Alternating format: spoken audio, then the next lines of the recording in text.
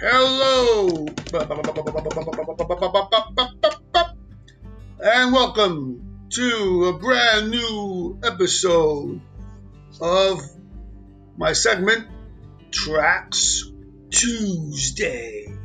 Yes, we're all about the music here in this segment, and I'm so pumped to be back.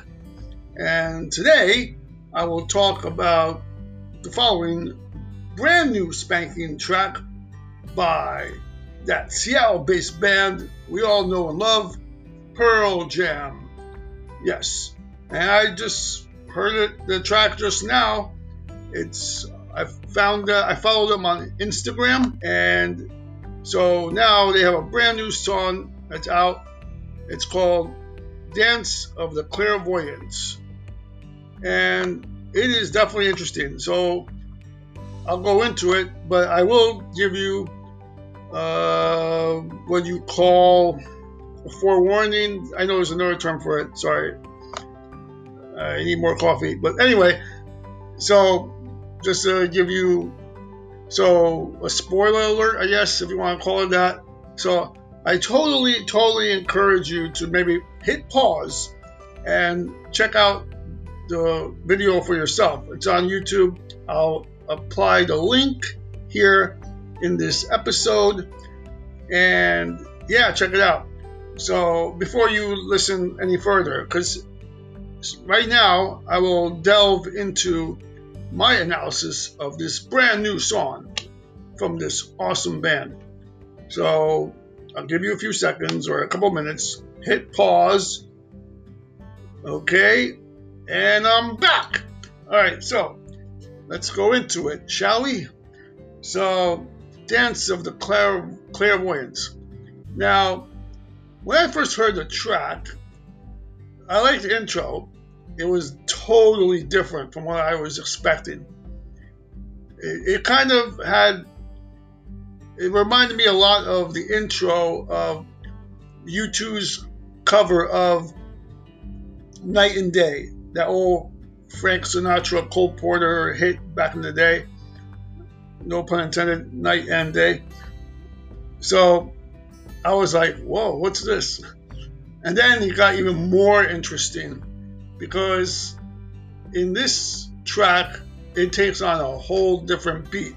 It has kind of a techno house kind of fusion blend with Eddie Vedder's vocals. Mostly, that's really, I mean, you listen to it and it's like, this is not what I recognize as that trademark Pearl Jam sound. So yeah, it's like, whoa, what is this? So, and he goes further. The lyrics are pretty wild. Yeah, I would definitely encourage you to listen to the lyrics. There's a lot of just blending and analysis, psychoanalysis, and all that combined. And, now I've heard some artists, some of my favorite bands, try this approach where they have a really cool hard rock sound or even a moderate rock sound, let's say. Guitars, drums, bass, lead guitar, etc. But then they go into this kind of clubbish type of phase, and it doesn't exactly go well, for a lot of the ardent fans. But I think here, Eddie's voice actually blends well.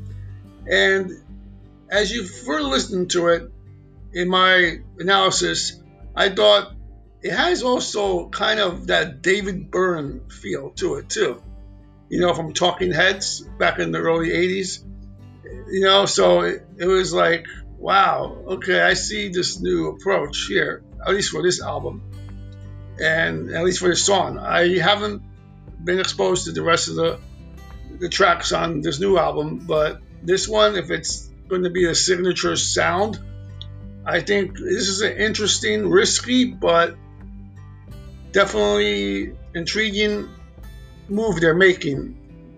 Pearl Jam is making. And I think they will score points. I don't think this is a bad move. So there's my take. And I hope you definitely again tune in and listen to that track. I highly recommend it.